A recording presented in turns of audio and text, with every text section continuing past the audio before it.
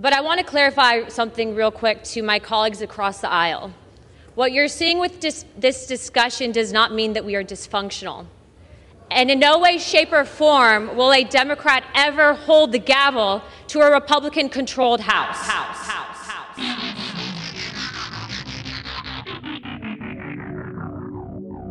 Hello and welcome to What the F*** Just Happened Today, your essential guide to the daily shock and awe in national politics. I'm Joe Amditis. Let's get to it. It's Thursday, January 5th, 2023. Welcome to day 716.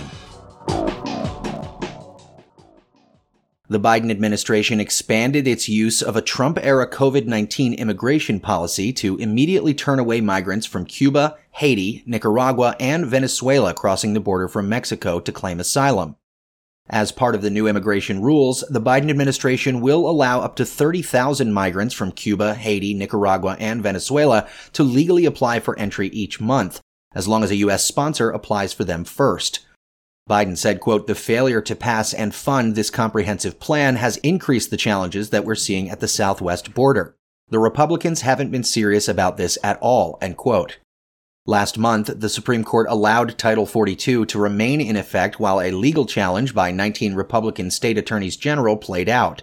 In November, a federal judge ruled that Title 42 was unlawful and scheduled the policy to expire on December 21st. Meanwhile, the Federal Trade Commission proposed banning non-compete clauses in employment contracts, which limit workers from switching jobs or starting competing businesses. Under the proposed rule, it would be illegal for companies to enter into or enforce non-compete contracts with employees or independent contractors. The rule would also require companies to rescind existing non-compete clauses and inform workers that they are now void. Some 30 million people, roughly 1 in 5 U.S. workers, are bound by non-compete restrictions. If enacted, the FTC estimates that this would raise wages by $300 billion per year. The FTC chair, Lina Khan, said, quote, "The freedom to change jobs is core to economic liberty and to a competitive, thriving economy.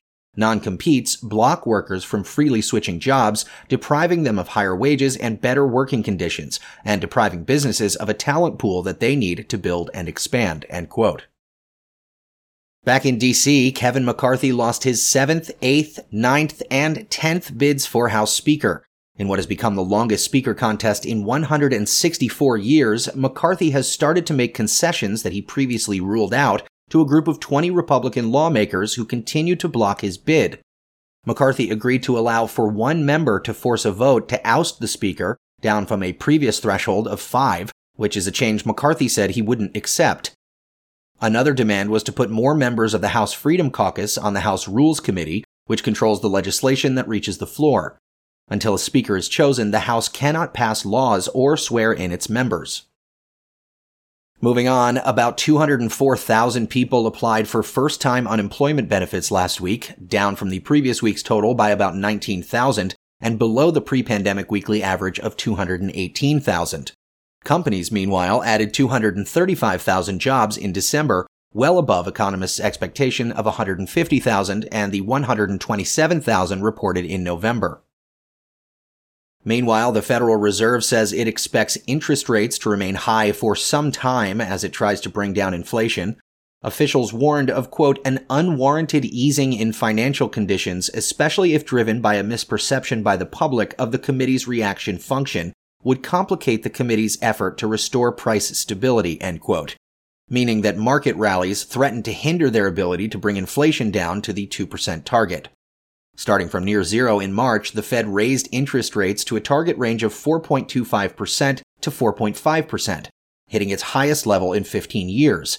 Officials project that rates will continue to rise to a level above 5% in 2023 and hold there until sometime in 2024. No officials said they expect to cut rates in 2023. And finally, the United States and Germany will send Ukraine armored combat vehicles and an additional Patriot air defense system. The U.S. is sending about 50 Bradley fighting vehicles, a tracked armored combat vehicle which carries a turret-mounted machine gun, and a second missile defense system. Germany will provide 40 of its Marder infantry fighting vehicles. That's all for now. You can find the links and sources for all of these stories on the main website, And as always, visit whatthefuckjusthappenedtoday.com for the latest news and headlines. Until next time, I'm Joe Amditas.